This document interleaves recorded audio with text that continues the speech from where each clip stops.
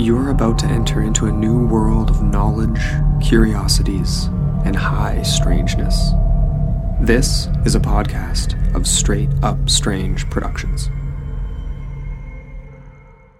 This episode is brought to you by our Patreon supporters. Become a patron today at patreon.com/intotheportal.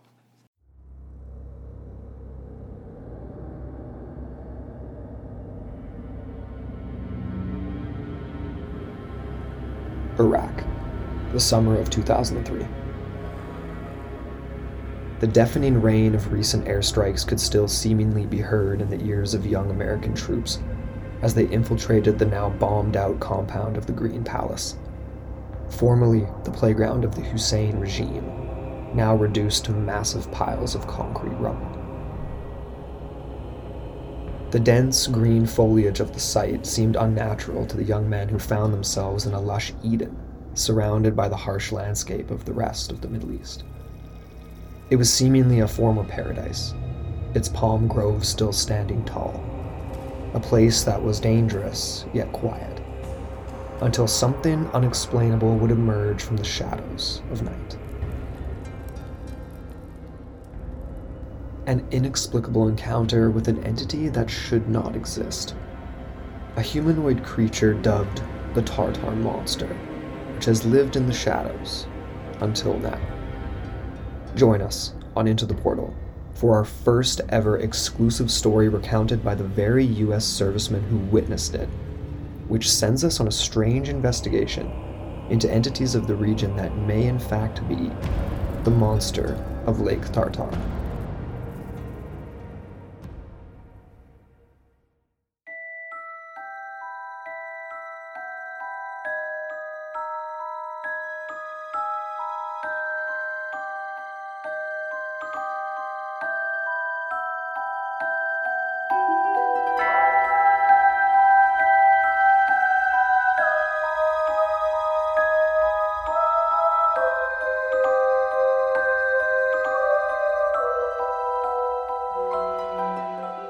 Hello, I'm Amber Ray. And I'm Andrew McKay. And welcome back to Monstrous Military Encounters, Part 4. Part 4. On Into the Portal. Yeah. Ooh, we're here. Who would have thought that we would end up with a Part 4? This turned into like a Dogman series. It actually did in one of the best ways possible because we got to explore so many different avenues of this topic. Definitely. And this last one, which it is the last one. It is. It is. Is definitely not, it's kind of like the for me, it's almost like a pinnacle because it's like, it's so foreign.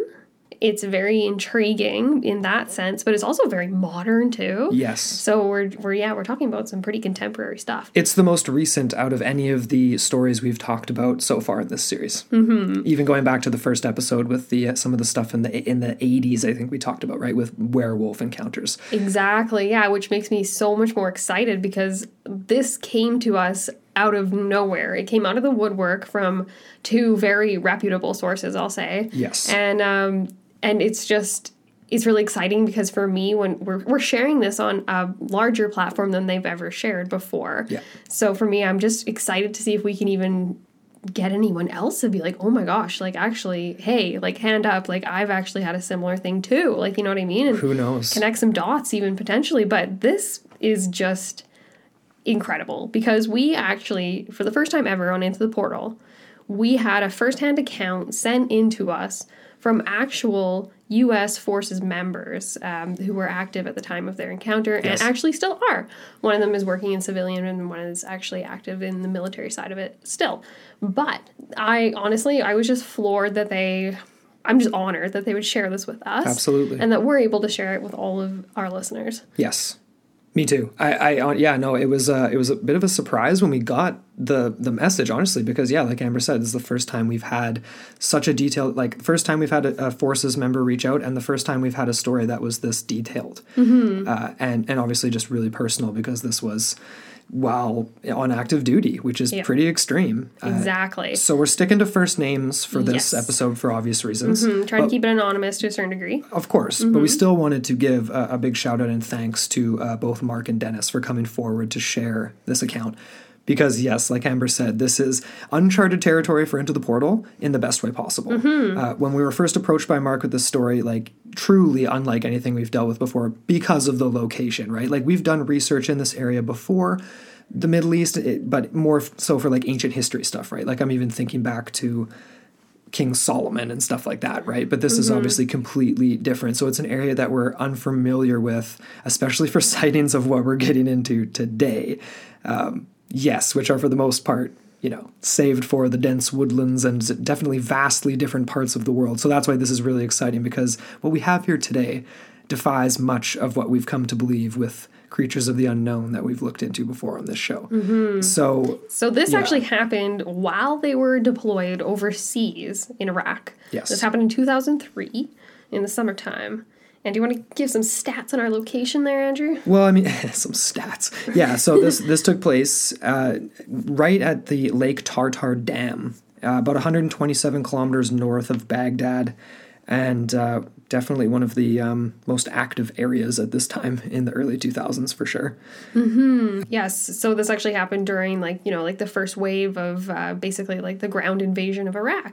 And so this was like, they were basically in this place where let's try and give a vibe to where we're going here, because basically they're walking into a completely bombed out, completely void of infrastructure area. Right. Because of the bombings that occurred before, obviously they pursued with their ground forces. It was rough out there, you know, like rough. It's hot. Yes. Yeah. So we ended up speaking, obviously, like we had a little video chat with these two guys as well. And like, yeah, that was interesting to get the context, because it's like, I mean, obviously we assumed it's hot, but damn, I mean, he was describing some interesting things we'd never heard before, for sure. Like how, you know, they'd be so hot, they'd be like just soaked through their gear to the point where they have sweat stains. But some of the locals thought that the sweat stains were actually like cooling strips. They thought it was like that were like advanced like military gear, but it's just like you're so damn hot, you've sweat through everything like instantly. Like ice armor is what I'm picturing, where the condensation is like accumulating on the parts where it can, and then like basically they think that they're being like cooled, but they're actually like roasting from the inside out. And obviously finding water was obviously a difficult thing that they had to deal with, and even finding food, because like you said, like not a lot of infrastructure, so sometimes it'd be like, damn, we're gonna go off menu a little bit, and would have to buy some local meat or whatever, right? Oh yeah, it's pretty interesting stuff. Roughing it, I'll say, to the utmost. And it's interesting too, because this location, like you said, Andrew, so this is north of Baghdad in this dam. So Lake Tartar was actually a dam that was built mid-century, and it was built to combat the flooding that was occurring downstream. So basically it was artificially created from the Euphrates, if I'm not mistaken. We can come back to that, but let's roll with that for now. But I'm pretty sure it was that one. But basically, this was a very green area lush and green. We actually had the privilege of seeing several pictures of the base itself, and there's palm trees, there's all sorts of foliage and reeds and things like that. Fishing is actually a common activity there before, even during the Hussein regime and things like that. So it's kind of one of those areas that is almost like its own little oasis, or like a weird paradise in the middle of the absence of anything green, we'll say. Right. Yeah. No, absolutely. That pretty much, like that's the description to a T. And even to go back to the fishing comment there, like there's some weird ass fish in that lake, even though it's a man-made lake. And that was another thing the U.S. troops were doing to pass the time. They'd go fishing, and catch some really strange stuff. Probably not eating it, I don't think. I don't know. I wonder. We didn't actually get to that. Maybe. I can't remember. They were weird looking though, so maybe they. I don't know. Maybe, and I'm pretty sure Dennis did say that they were told not to swim in the water. So I'm not sure why exactly, but I wouldn't ask twice. Let me just say that. I think that's a perfect segue to just get into this, because it's so weird and so awesome. So if you're ready, let's jump into it. Let's do that. So we're going to actually read the email that was sent to us from Mark on behalf of him and Dennis. And let's get into this. I just finished your second installment of Monstrous Military Encounters and felt compelled to share an event that happened to my colleague Dennis during our first combat deployment to Iraq in the summer of 2003. Our two platoons were tasked with guarding the Lake Tartar Dam near the city of Ramadi, Iraq. Small teams of 4 to 5 guys on Bradley fighting vehicles would guard each entrance to the road that ran across the dam, as well as key points to provide security for a former compound we used as a living area adjacent to the dam. This compound consisted of 2 large gutted buildings the platoons made home that were looted following the invasion. The remainder of the buildings were around 100 to 200 meters away and had been collapsed from precision bombing during the invasion. This area was at one time a lakeside resort for the Saddam Hussein and family and Ba'ath Party loyalists. There was a large presidential palace not far from us, but not part of this compound. At dusk one evening, Dennis's team was posted at one of the guard positions overwatching the dam and living area when they noticed a lone individual on foot lurking nearby. Dennis was unsure whether this individual was a local civilian or one of our own soldiers wandering or pulling a prank. It is worth noting during this point in the war, the security situation was not great, but the insurgency was in its infancy and this area was rather remote and relatively secure. Here's a quote from Dennis. "We were sitting up in the turret smoking and joking when I got nervous about the chem light that one of the guys had cracked. There was a small trail behind us that we used to bring the Bradley in from, and I did not want that chem light illuminating us. So I grabbed it and threw it down the trail.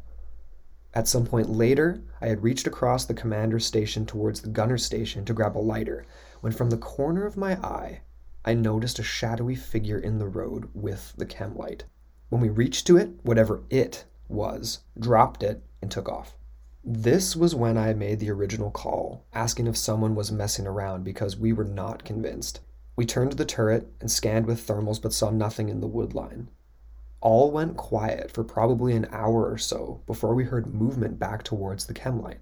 Before we could even react, a hand reached out onto the road and grabbed the chem light. As I was radioing it in, we saw that the light was a good ways up from the ground, pumping back and forth as whatever had grabbed it was now running towards the cliff, chem light in one hand crashing through the trees.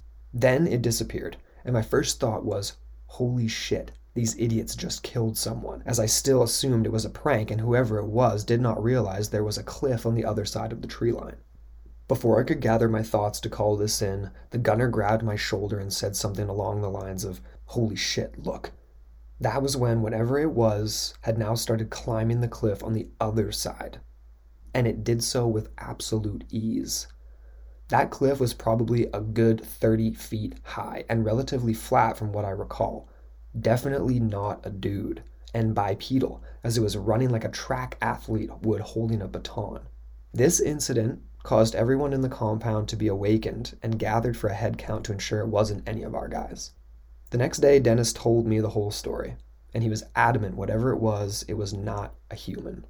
I've met several people in my army career that I would say were full of shit, but he is definitely not one of them. And that's how Mark finished off that message. Yeah. Okay. Yeah. All right. So what do we have to think about that? Yeah, there's some stuff to break down there There's for lots sure. of stuff to break down. And obviously we're going to come back to a lot of this at the end in terms of theories and providing some more context to this, because this is what was originally sent to us, and then we had the privilege of actually speaking with Dennis and getting a little bit more context to it. But it's bizarre, right? Because they're out there at night. You know, he doesn't want to be seen, so they toss that chem light a little further down the trail. And basically, let's recap this and kind of go over what happened. So yeah, like you said, that's a good place to start. Sure. So basically, Dennis and his partner, I guess at the time, so they're stationed together, and what they're doing is they're actually on top on the turret, as he describes, because like we've already mentioned, it's really, really hot. Yeah, they were supposed to be down actually inside the vehicle, but there's no AC. Yeah, so basically, so they were up top, and you have to drop down, is what he said, to actually get to the thermal vision. So that was one aspect of it. But basically, so these guys are positioned on the top of the vehicle, smoking and joking, as he phrases it. And he reaches for this chem light that he says was actually broken. It was about halfway through its life already, so it wasn't the brightest it could possibly be. So basically, he takes it, chucks it down the path. Yeah. And it sits there for about, not an hour, sorry. It sits there for a little bit, I guess. Yeah. And then that's when they notice the first rustling and all that. So basically, if you're looking at it, so they're looking out over the living area, and there's like, it's almost like a triangle of people stationed around the base just to keep it secure. So they're on the top is kind of what he described as, like almost like the high point. Yeah. So they have the best view.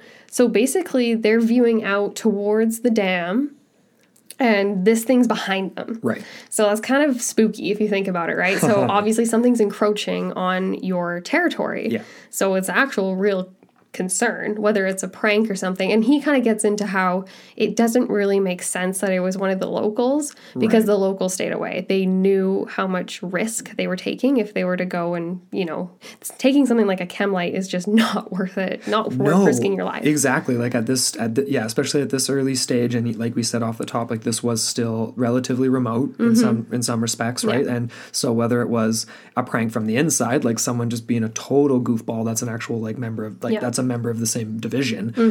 There was that aspect, but then potentially like a local, and then but it just doesn't make sense. Obviously, they did the head count after the fact. Wasn't any of their guys.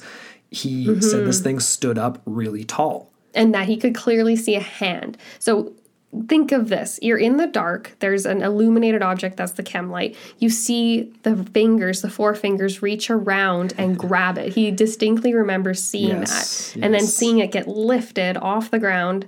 And he said the where it was positioned looked like it was about at least a 6 foot tall figure. At least. Like it definitely human size, if not maybe even a little bit bigger. Right. And obviously, we can come back to the aspects of the hand when we get down to the end potentially as well. But that to me is the most interesting thing. I mean, actually, no, I shouldn't say that, because this is all absolutely bizarre. But that's the closest point of contact that the most detail that we have for this creature, which is what I'm going to call it for now, because we definitely aren't leaning towards it being a man, which would be some sort of a prank or superhuman man, or like a superhuman spy or whatever. But there's no reason for that at this time, like where they were exactly. And so okay.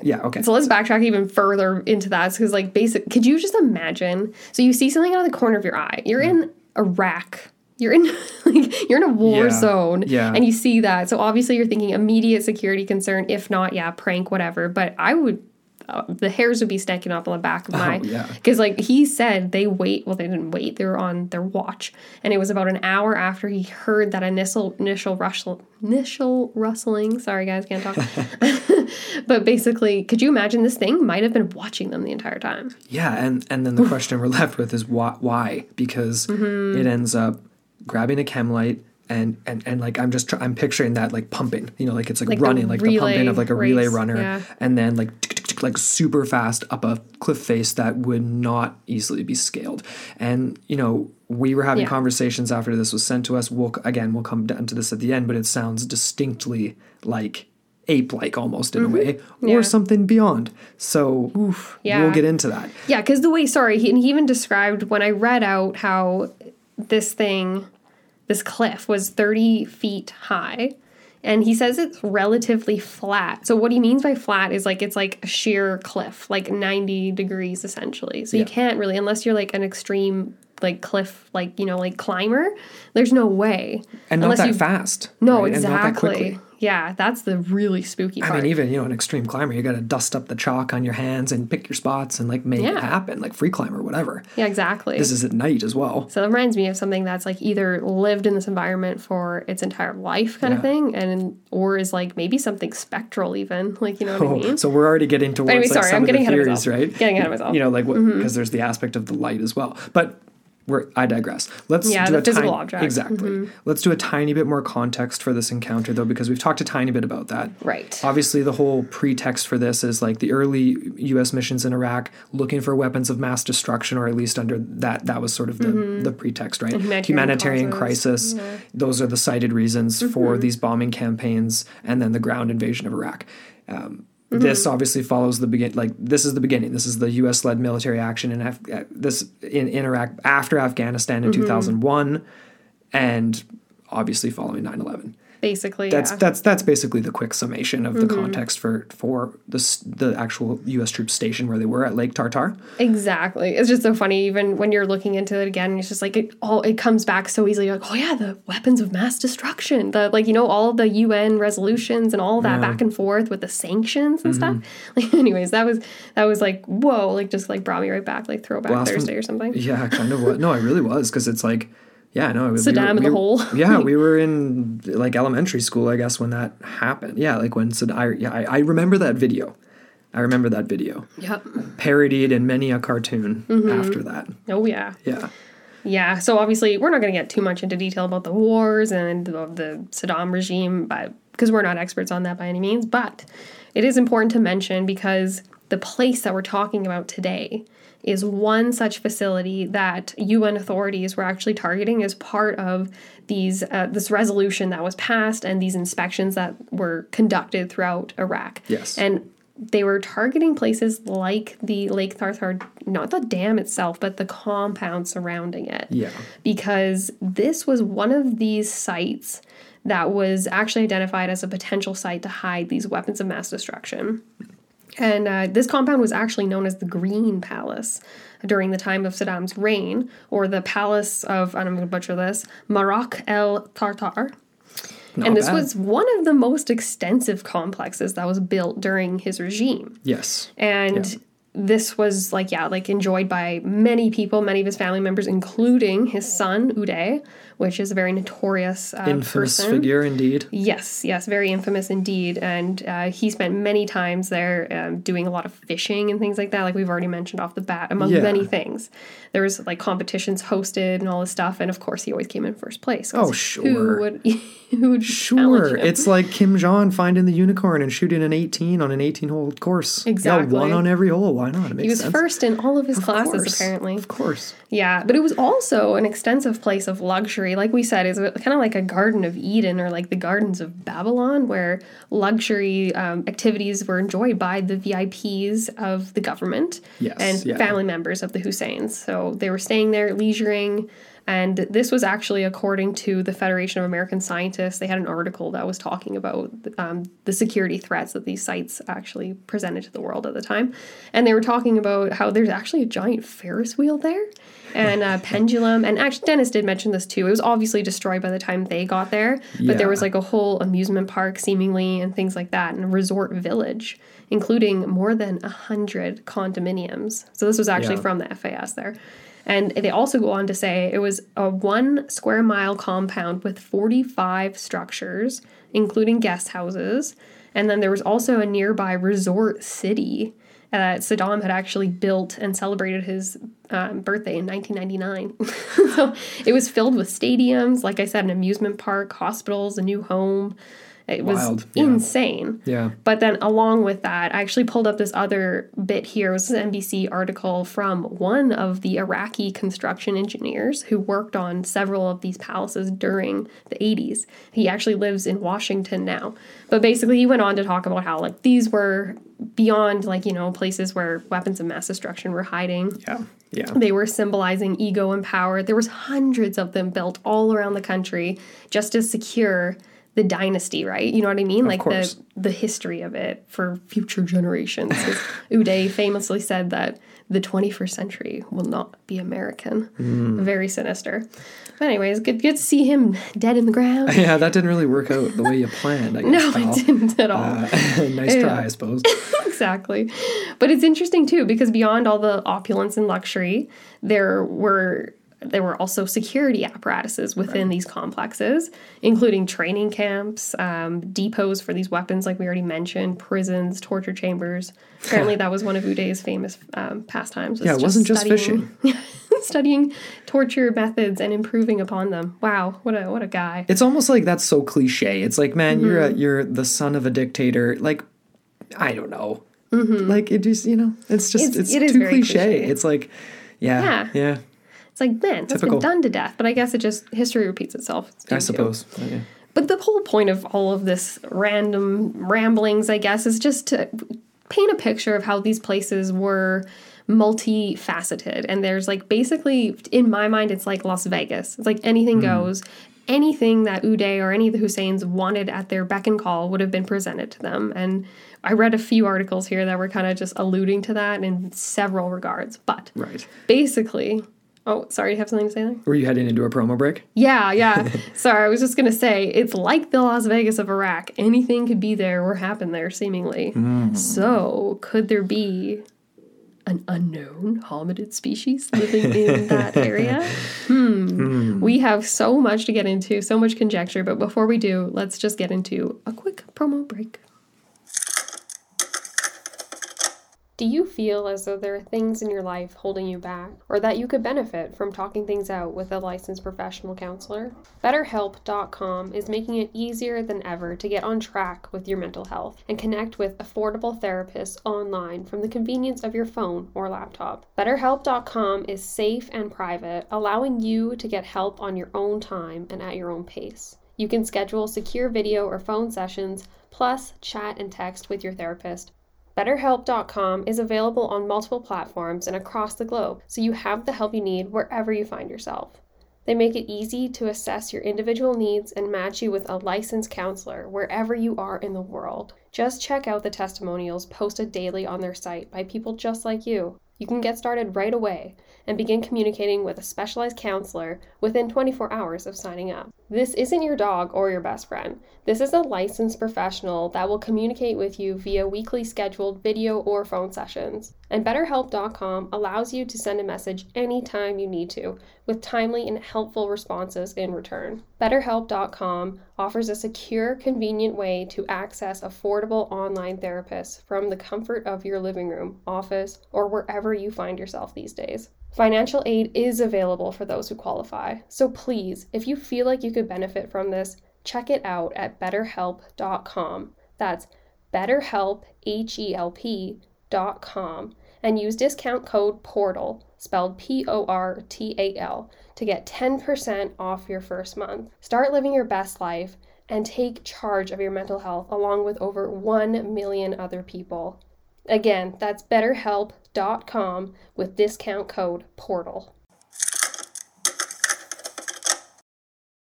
And we're back. So yeah, make sure to go check out the links below for BetterHelp and everything else into the portal. Okay, let's get back into this here because we left off with Amber describing a Vegas-like atmosphere in this remote region of the former Hussein's, basically like a lush tropical paradise, and that's how Dennis an Eden, and that's how Dennis described it in some sense too, like lots of palm groves essentially still there despite obviously like bombing that had happened and a lot of lack of infrastructure. So the question we're left with when we first had this, account sent to us, it's like, oh my God, like Bigfoot in the Middle East, like Sasquatch in Iraq, like that's bizarre. A lot of weird things come to mind because like he said, it was distinctly human-like. Yeah. But there's no way a human could do the things that he saw it do. Right. And we can speculate on the behavioral things, right? It's like interested in a chem light, kind of stalking them, maybe watching them for a certain amount of time, but is that in a nefarious way or is it just in a weird primate curiosity kind of way? Like a childlike kind of because it's very timid, right? It didn't try to attack them. It didn't really want to show itself. And it basically ran away as soon as it got what it wanted and just got the hell out of there. Right. So that's weird to me. That almost reminds me of a crow, where it's like they are shiny and they see something and they're just like, I need this. No, it's exactly like that. So obviously I tried really hard to find any sort of corroborating Sasquatch-like account or bipedal hominid account in the area that could, help us make sense of this in some way. Because that's kind of what it sounds like, right? If this was anywhere else in the world and we were brought this case, that's essentially what it sounds like to us, right? So that was really hard to do.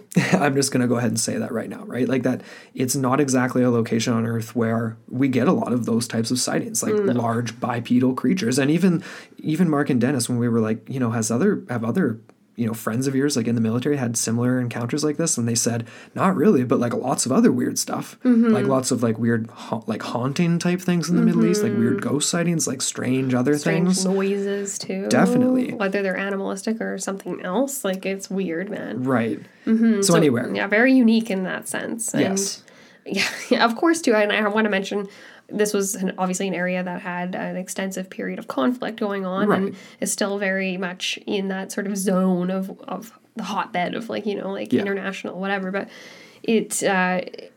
a lot of information gets lost. So I'm saying like there could be like folklore, there could be stories that we just don't have access to because of they're not on the internet for us to see, or they're not in English, or there's a lot of different barriers to information. Sure, because we've latched on to certain things when it comes to like folklore from those regions, like like the Western rendition of a genie, which actually does come up later in this episode in some ways, but not exactly how I've stated it there. But the closest thing that I could find to some sort of a corroborating Bigfoot encounter, like it did also happen. I do have an account, but it is quite a distance away, but also by American forces. There's creatures that do resemble what Dennis saw about 3,000 kilometers away. Okay. Where there's creatures that are bipedal and very strange that exist in Afghanistan and also on the borders with Pakistan as well. So obviously this is a completely different continent. This is South Asia. This is not the Middle East. But looking at it on a map, it's like, okay, it doesn't really look like maybe there's a mountain range for travel here, but there's definitely a lot of just random remoteness. And the account here also does sort of line up in some similar ways. Super, super modern as well. So I'm just going to go ahead and go through it here, and then we can like draw black lines when we get to the end. Okay. 2011, 26-year-old Army sergeant is on duty. Okay, and in a very similar way is just sort of like posted at, stationed with their brat and like on lookout duty in a very remote mountainous region of Afghanistan. And completely routine, they were out there basically like trying to spot any sort of Taliban activity. So everything was normal, except at one point, gazing out, super bored, like kind of like how Dennis described it, like, like smoking and joking. Mm-hmm. This guy and his partner spotted the thermal image of a massive creature about 400 to 600 meters away.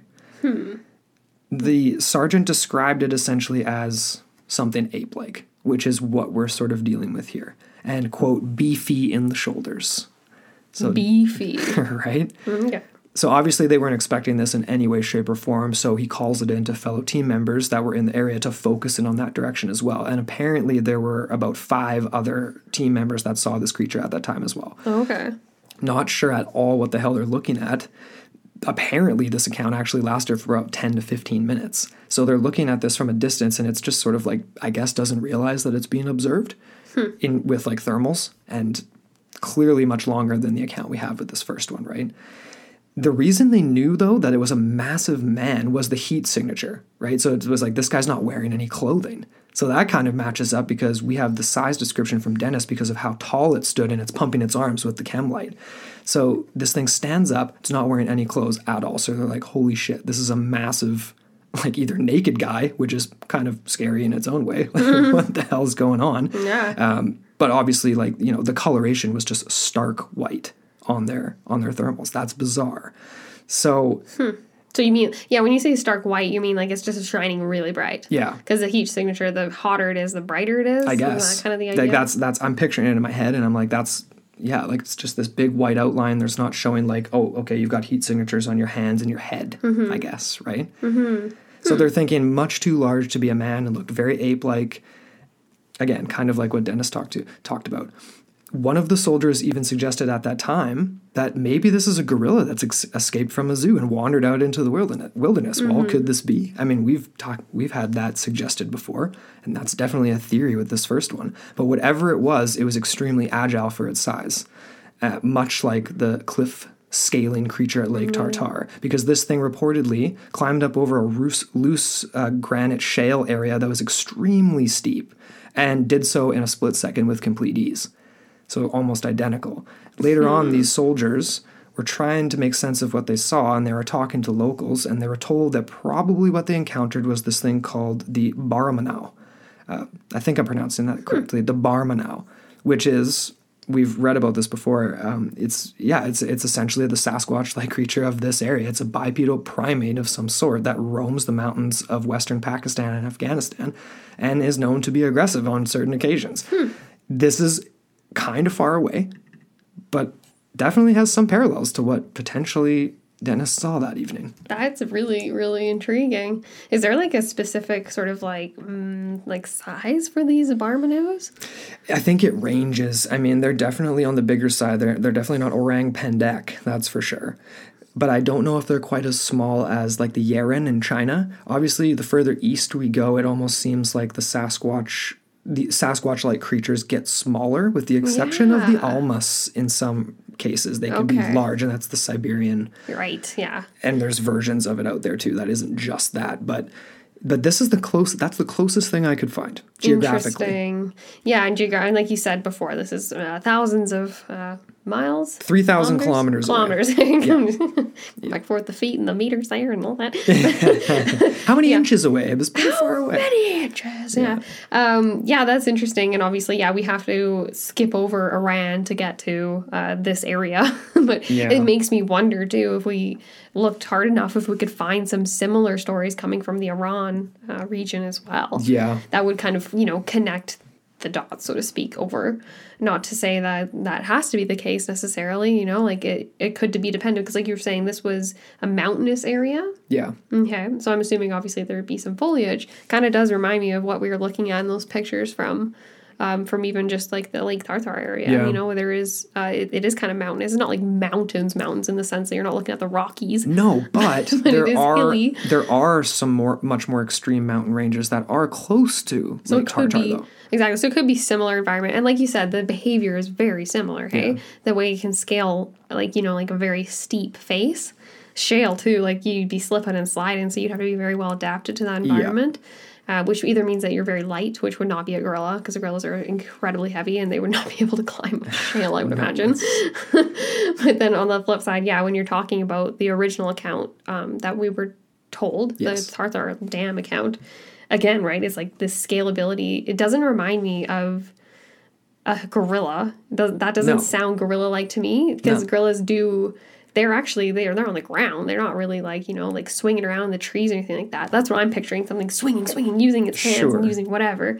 But again, this is me just using my imagination.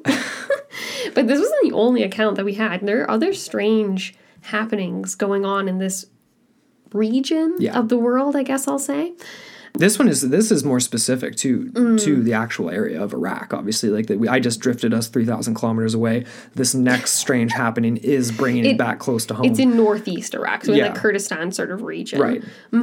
And this is a secondhand account, but of course we'll share this anyway because it is relevant, and it happened shortly after the first account. So this was a man that was stationed in and out of Iraq between the years of 2004 and 2009, and he was stationed in the mountainous region, like we said, of I'm not even going to try to pronounce Hold that. on, let me give it a try. Sulaymaniyah. Okay, yeah, that's no. No, that was totally bad. No, I mean, I'm not even going to try. I mean, I can't do any better than that. Just No. not happening. No. But it is in northeast Iraq, and it is in the Kurdistan sort of area. Right, so this is the anonymous account. It goes as follows. We started the investigation by reading reports that came from a few local villagers and Kurdish military called the Peshmerga, who stated that people were being hunted in the mountains by some kind of unknown creature. Getting a little bit more aggressive here with this case than the last one. So the locals in the area described this as a ghoul. More on that in a hot sec. But most had never actually seen whatever this was, but it was described by those who had seen it as a tall, man-like creature with extremely long arms and legs who apparently needed to feed on human flesh. The U.S. Army source that we're talking about here didn't think much of this at all, obviously. I mean, you're just going to hear this and think this is crazy wild folklore tales in the mountains, right? But then a few days later, this unknown source that was stationed there working as a Army criminal investigator, so a CID, went back to the location where these reports were coming from. And the consensus was that this must be likely some sort of a soldier that left his post and gone AWOL. And this is obviously just as scary in some ways, because if you have an AWOL soldier that's indiscriminately killing non-combatants, that's pretty spooky, but that's in its own way like a phantom bipedal monster for sure. But that's not really the vibe that he was getting from the locals. It was something else. So after a few days of surveillance and searching, this is the quote continuing on here. After a few days of surveillance and searching, we had no clue of what we were dealing with. If this was indeed a soldier or other civilian man, we would have seen him or gathered some evidence. I was starting to believe that this was a wild goose chase, but the villagers were animate that there was something there, that there was something hunting them. They were genuinely terrified of something. So here's the rest of what he had to say, and this was actually pulled from Phantoms and Monsters, a report from Lon Strickler, who's written a bunch of paranormal books and done a lot of investigations like this. One evening, the squad leader and I were going over a report when we were alarmed by a god-awful scream that came from the direction of a mountain pass that we had just searched a few hours before. A few local people who had been outside quickly made their way home. It was obvious that they had heard this scream before. Within the hour, the squad and I were slowly entering the pass. It was night, but the moon was very bright, so we were able to see around a bit. We searched the entire area for several hours using night vision and high-intensity lights, but found nothing. Not a footprint or remnant from any creature fitting the description. He finishes off by saying, I've always wondered what we heard that night. I've asked a few learned people for their opinion, but with little satisfaction. There were many strange instances in Iraq that just never made the light of day. I heard of some, but I'm positive most were just filed away. Oh, weird. And that's intense. That, I wanted to share that one, obviously, because it is still something bipedal and obviously operating in a strange way. This is in a close location geographically, like comparatively to the last report anyway, to Dennis's account. But it's also just something that's sort of like, he meant things don't get mentioned. We asked them how many other people maybe had experiences like him, and they had a handful of friends or colleagues with some spooky kind of things. But overall, I think the consensus is that most of this just gets filed away. It gets filed away, or people go home and forget about it, right? Because they don't want to believe it's true. That's really creepy, the idea that, this really actually does fit the description of what Dennis provided, right? Because he said it was tall, and it was like a man-like creature with long, I'm thinking here, with long arms and legs, you know what I mean? That thing's perfect for scaling sheer cliff faces, things like that. It would be super athletic. It would be lean.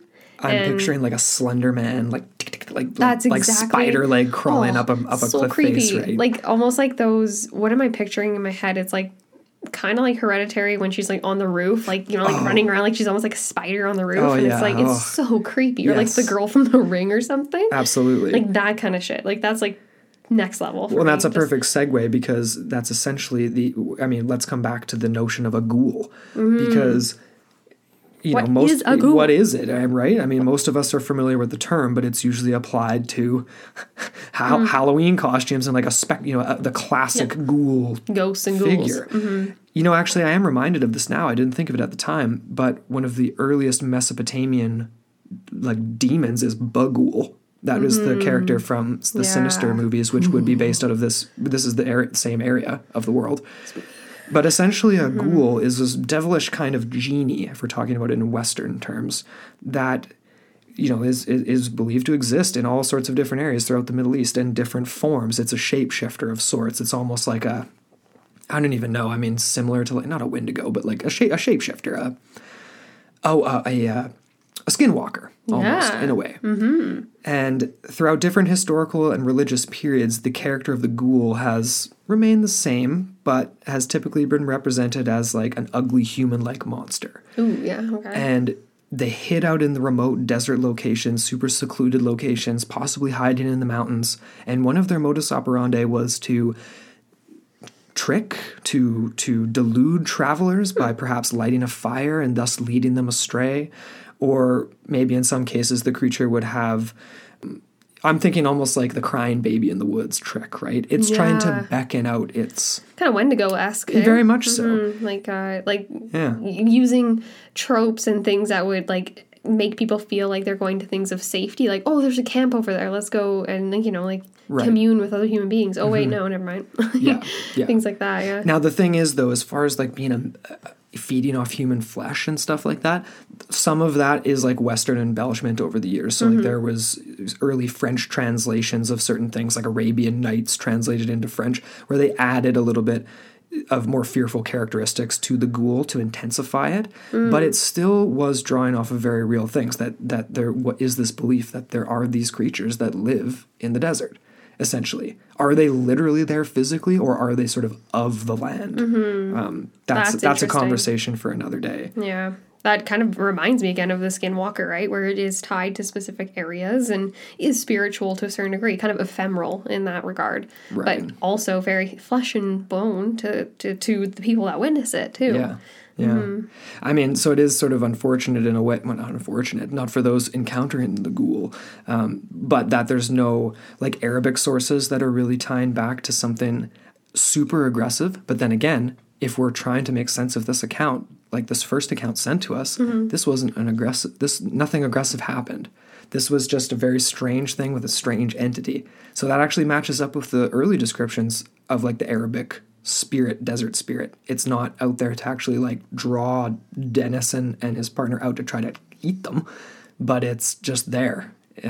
I guess. Ooh, that's actually an interesting point. Because like in my mind, I always go back to like, okay, if this is like a flesh and blood animal or creature of some kind, what is the real enticement for the Chemlight? Is it Right. that childlike and that, like I was saying before, like a crow where it just sees something shiny and needs it?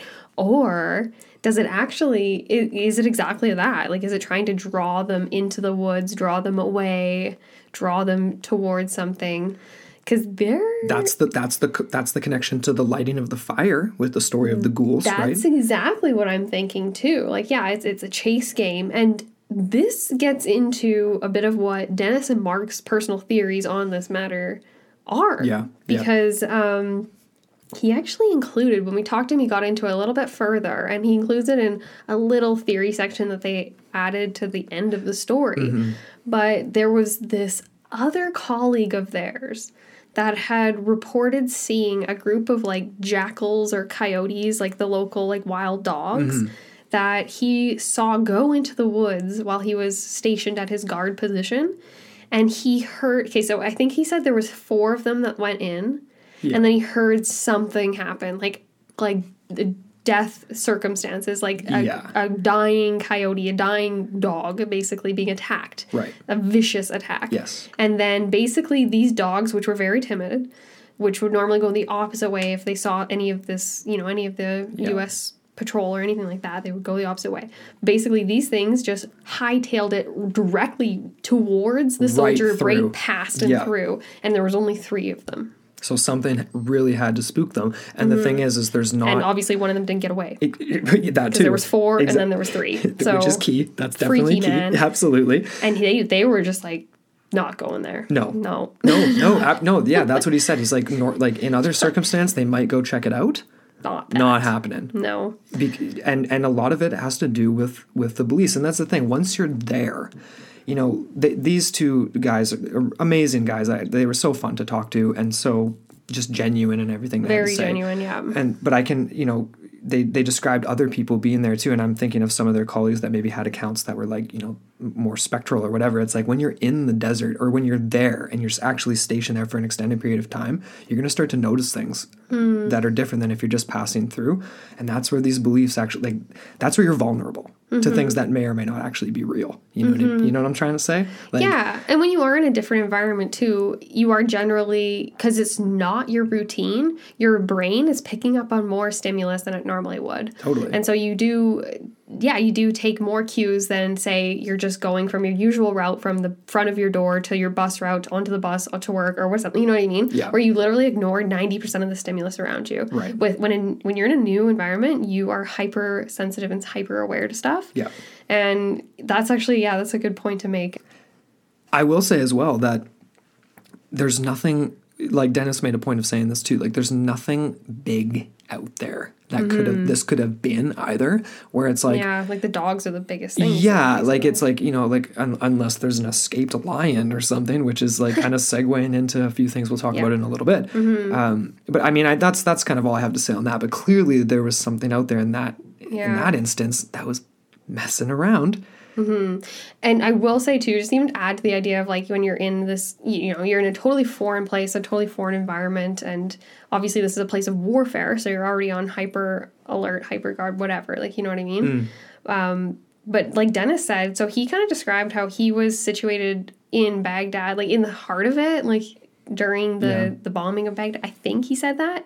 Or he was there in like the hot zone. And I remember him telling us, like, there was a reporter that came up to him and was like, how do you feel being in the most dangerous place in the world right now? And he's like, what? Really? Okay. Like, are we? Yeah. Really? Okay, fine. So he was actually quite glad to get to this new compound, to the dam. Yeah. And as soon as this happened to him, he said it was ruined for him. Like, he was totally ill at ease. Like, he did not... Because when something like that happens to you and it's that unexplainable...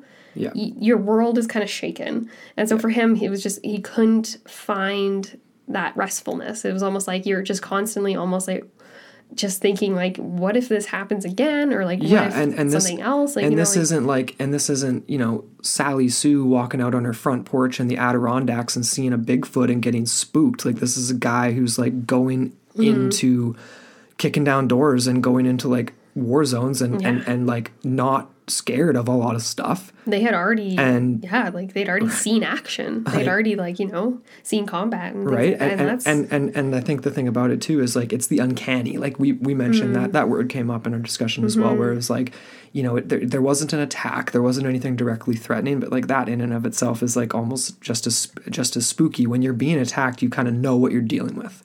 You can have you like, you know. Right? It's like, that could be a giant squid-like monster. It could be anything. It's attacking me. It doesn't matter. I have to deal with it.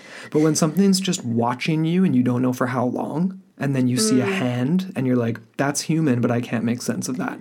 Yep. And then you can't make sense of the behavior too. The action itself. Like, what was the purpose of that? And then your mind just goes down a million different rabbit holes, just like our minds are doing right now. Yeah. So, I mean, first things first. True flesh and blood animal? Yeah. Okay, let's get into that because, like, as Dennis and Mark this was from Mark's perspective when he said, like, as to what their theories on this thing was, they maybe thought perhaps because this area used to be a resort for the Husseins, it might have been possible that Uday, like, he was reported to have a small zoo, which I have other examples of that too in the actual capital, but it was possible that it could have been perhaps a pet monkey or some type of ape that had escaped during the bombing or looting. So this is interesting. So let's get into that. So you had put in a note here that, the Baghdad Zoo was closed. And this was obviously following the Battle of Baghdad and the bombings that decimated it. This is really sad, but basically the entire population of animals, which some people might think, they were bombed, but they were starving to death because the zookeepers couldn't feed them and all this kind of stuff. But so they are back and running again. There's over 1,000 animals in the zoo of Baghdad, which is located in a park. But basically, so this housed many exotic animals. A Reuters magazine article states that the collection included lions, tigers, monkeys, ostriches, etc. The entire animal kingdom. So the gambit, sure. Yeah. And I actually did come across this one really dramatic story of the bombing that came from this guy. He was a South African guy. He's a conservationist.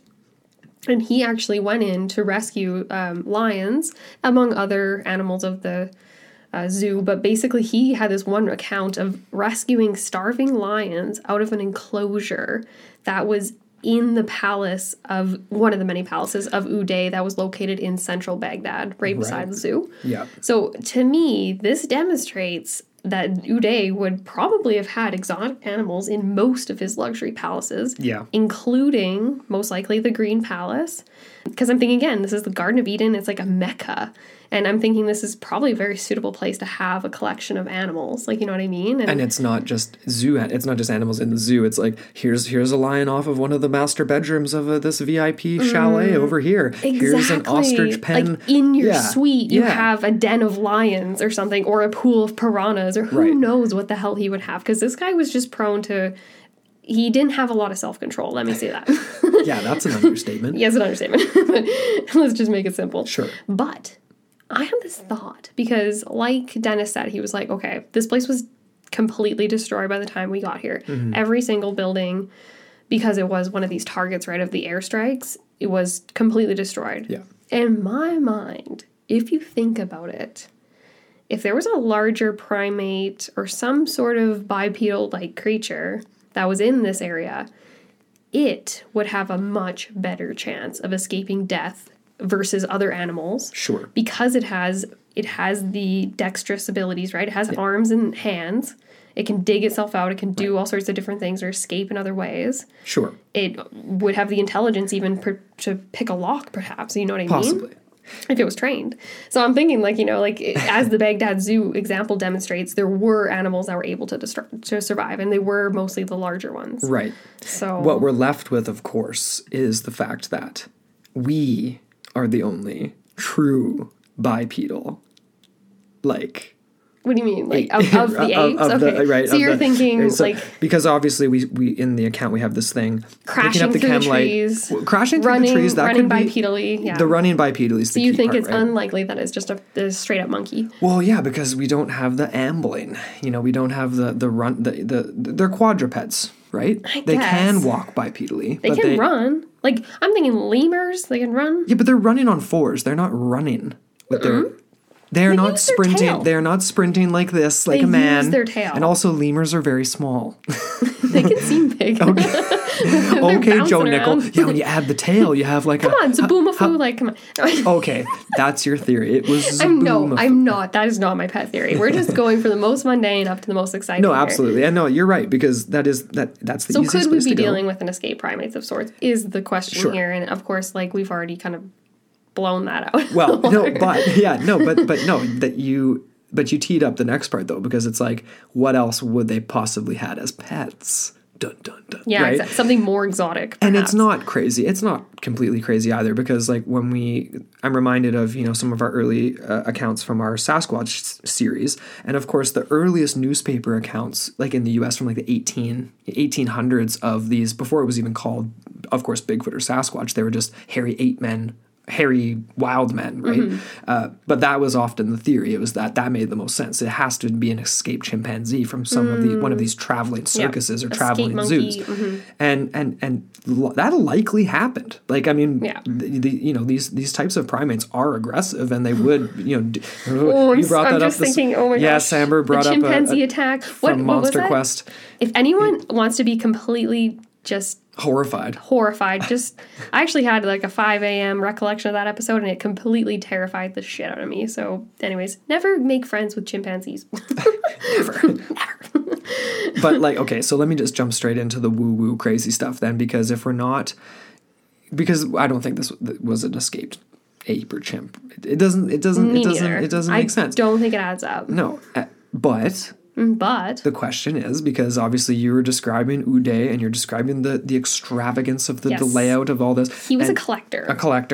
And we know that most of these global dictators and oligarchs and madmen, I will call them, like to have strange hobbies. Yeah. And whether it's finding unicorns or it's not claiming to have found. Exactly. It's not just collecting lions or whatever. So my pet theory with this is that perhaps this collection went a little bit more exotic, right? And I mentioned the creature in the mountains of Afghanistan, the Barmanau. Perhaps some type of creature like this had been, was a pet, was essentially captured and kept. And why on earth would they reveal it to the rest of the scientific community to let the West latch on to some sort of research or God knows whatever, right? From Uday's perspective. Yeah. Yeah, it's a little crazy. But they had relationships with the types of states that do have these types of creatures in them, like the Almas in Russia. Yeah. Or the... Imagine going on to the ultimate exotic hunting trip and coming home with that. Yeah. He was a fisher. He was a collector. He had thousands of cars, apparently. Hundreds of cars in his collection. Right. You know, like... The alternative, though, to segue into your little section here, is something even more sadistic and messed up. Yeah, because if you read anything about Uday, and I'm not an expert by any means, but I did read a few articles in preparation of this, including one by a French woman who spent a night with it. Anyway, that was a really weird one. That got strange, yeah. Yeah, that got really strange. But anyways, yeah, Uday was vicious. He was a sadist and probably, well, I don't know. He was at least a sociopath, probably a psychopath. But anyways, I honestly wouldn't have put it past him to have kept human pets. And I say that in a very weird way because it's like, it obviously connotates some sort of dehumanization to a degree where they would have been unrecognizable. They might have been able to escape during the bombings. But again, we run into problems with this because of the fact that this thing that Dennis saw was exhibiting like superhuman abilities.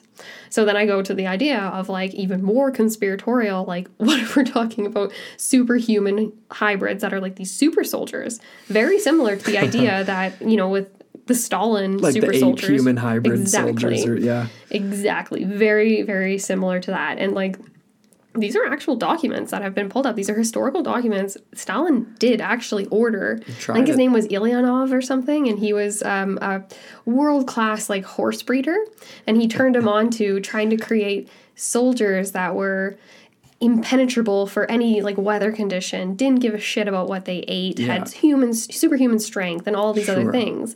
And my idea was like, what if these compounds, these many compounds existing across the country of Iraq, were actually houses, experimentation houses for not only weapons of mass destruction perhaps, which obviously, anyway, that's a whole other different nugget. Sure. But what if there was other sinister like DNA, like hybrid Gen X crossings and things like that. So we've got a mutant on our hands We've here. got a mutant, which it would be so freaky because could you imagine that getting bombed and then that thing escaping? Ooh. So that's my ultimate conspiratorial, like, woo-woo and theory like here. And like a mutant doesn't know what's going on or what to do and is just going at the chem light for whatever. Because that's the other thing too. I mean, I don't know if we emphasize the idea that it was essentially low crawling in, right? I mean, it crawls in trying to be discreet. Kind of like a soldier.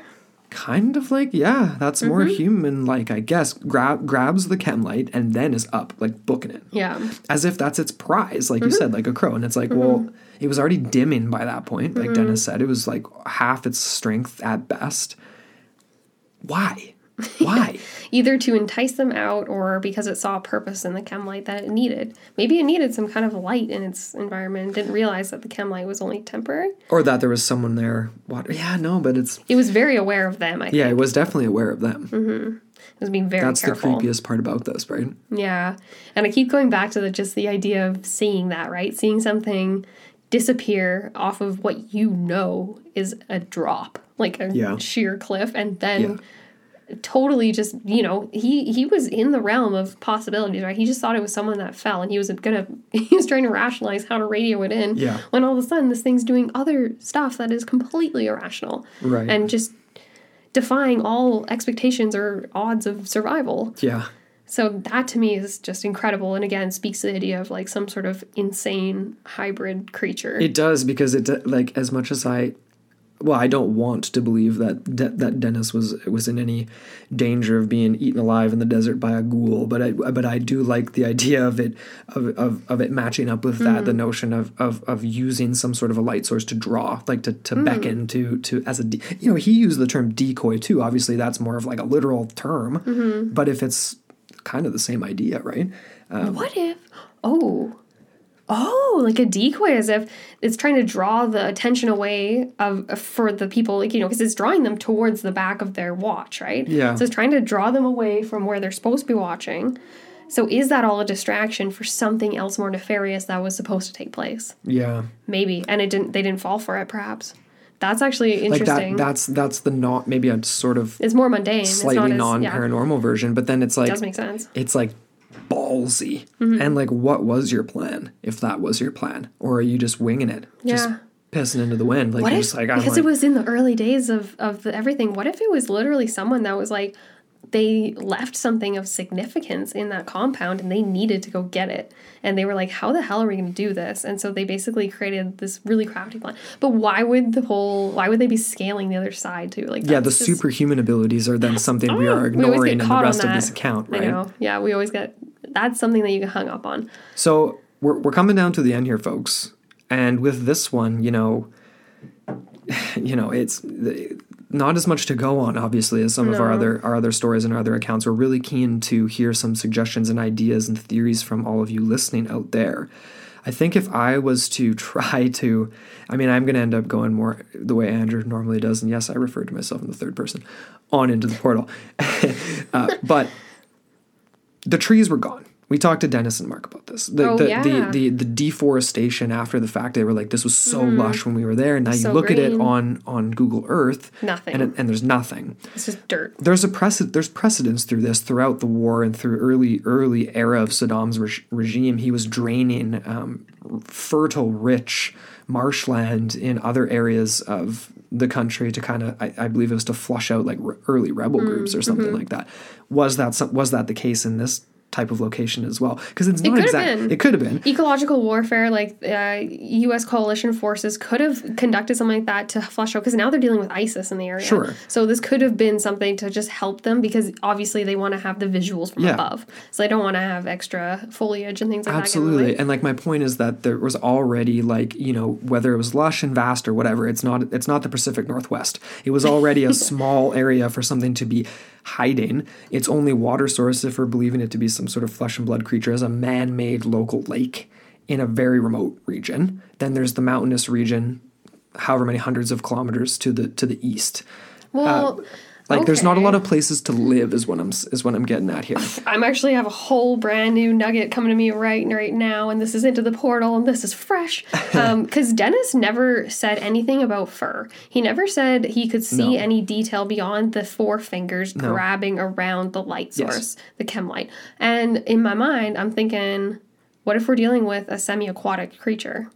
What if we're dealing with something that's almost like... It went back into the lake. Because this is a very unique area. This is a man-made lake. The soldiers were told not to swim in this lake. I don't know why. Mm-hmm. Is there something going on? Is there radioactivity? I don't know. I'm thinking about, what was that account Thetis from? Lake. Thetis Lake Monster. Yeah. That's exactly what I'm thinking of It's right now. bipedal. It's walking out of the water.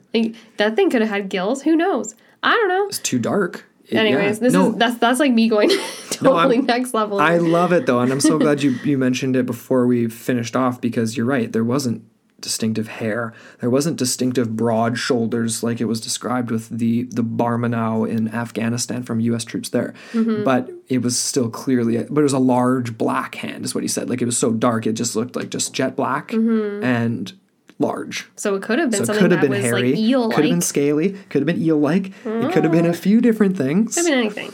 But we really appreciate this story. Yes, this absolutely. account. It's not a story, it's an account. It's an account. It happened to Absolutely. Dennis and his witness, his partner. So you finishing off with that as your theory? Because I think I was leaning a little bit more towards the spectral ghoul-like humanoid entity, where it was watching and maybe trying to do what it typically has done for millennium upon millennium, but wasn't able to quite do so. Yeah. I think that's definitely quite... Because even if it has to survive off of flesh and blood of humans, then quite easily it can grab something. It's not that spectral. It's not that, Sure. Because I'm not an expert on those things. No. Good. And and honestly, guys, there's again, like every episode, there's so many rabbit holes to go down, and we'll be visiting the mountainous regions of Afghanistan again for an episode, and we will be talking about other things in the desert in the future. Afghanistan? You mean Iraq? Yes, no, I mean Afghanistan, because I looked into it for the Barmanau, and there was just so much over there. I was like, okay, well, yeah, we're going to have to touch on that eventually. Time for Amber to stop talking. Yeah. So yeah, no, thank you guys so much for listening. Thank you so much to Mark and Dennis again for reaching out with this account. We really appreciate it, and it's an honor that we can we can share it, because it's really cool. This series has gone further than we ever thought it would, and this just speaks to why we do the show. Absolutely. And why it's not a show. It's us. This is us. Yeah. But you guys do get a lot of raw Amber and Andrew on this show for sure, and that's what we like about it. I mean, it's fun. It's also our desired career path to be these researchers and entertainers for you guys. So before we go, we wanted to give a massive shout out and thank you to our Patreon supporters and our producers on Patreon, Nightwing, Adam Kellums, and Stanley C. over in South Africa. So thank you all so much. We couldn't do this without you. Amazing. And we had some new patrons as well too. I can't off the top of my head. I mean, we got the Jays, got Jimmy, we got the Jeff. Jimmy, Jeff. We got Caitlin, we got Bruce, we got so many people. Yeah, That's and if amazing. we missed you, we'll make sure we get you a shout out on the next one. Yeah. And if you guys want to check us out on Patreon, the link is below. But as always, thank you so much for listening to Into the Portal. Your gateway to the bizarre.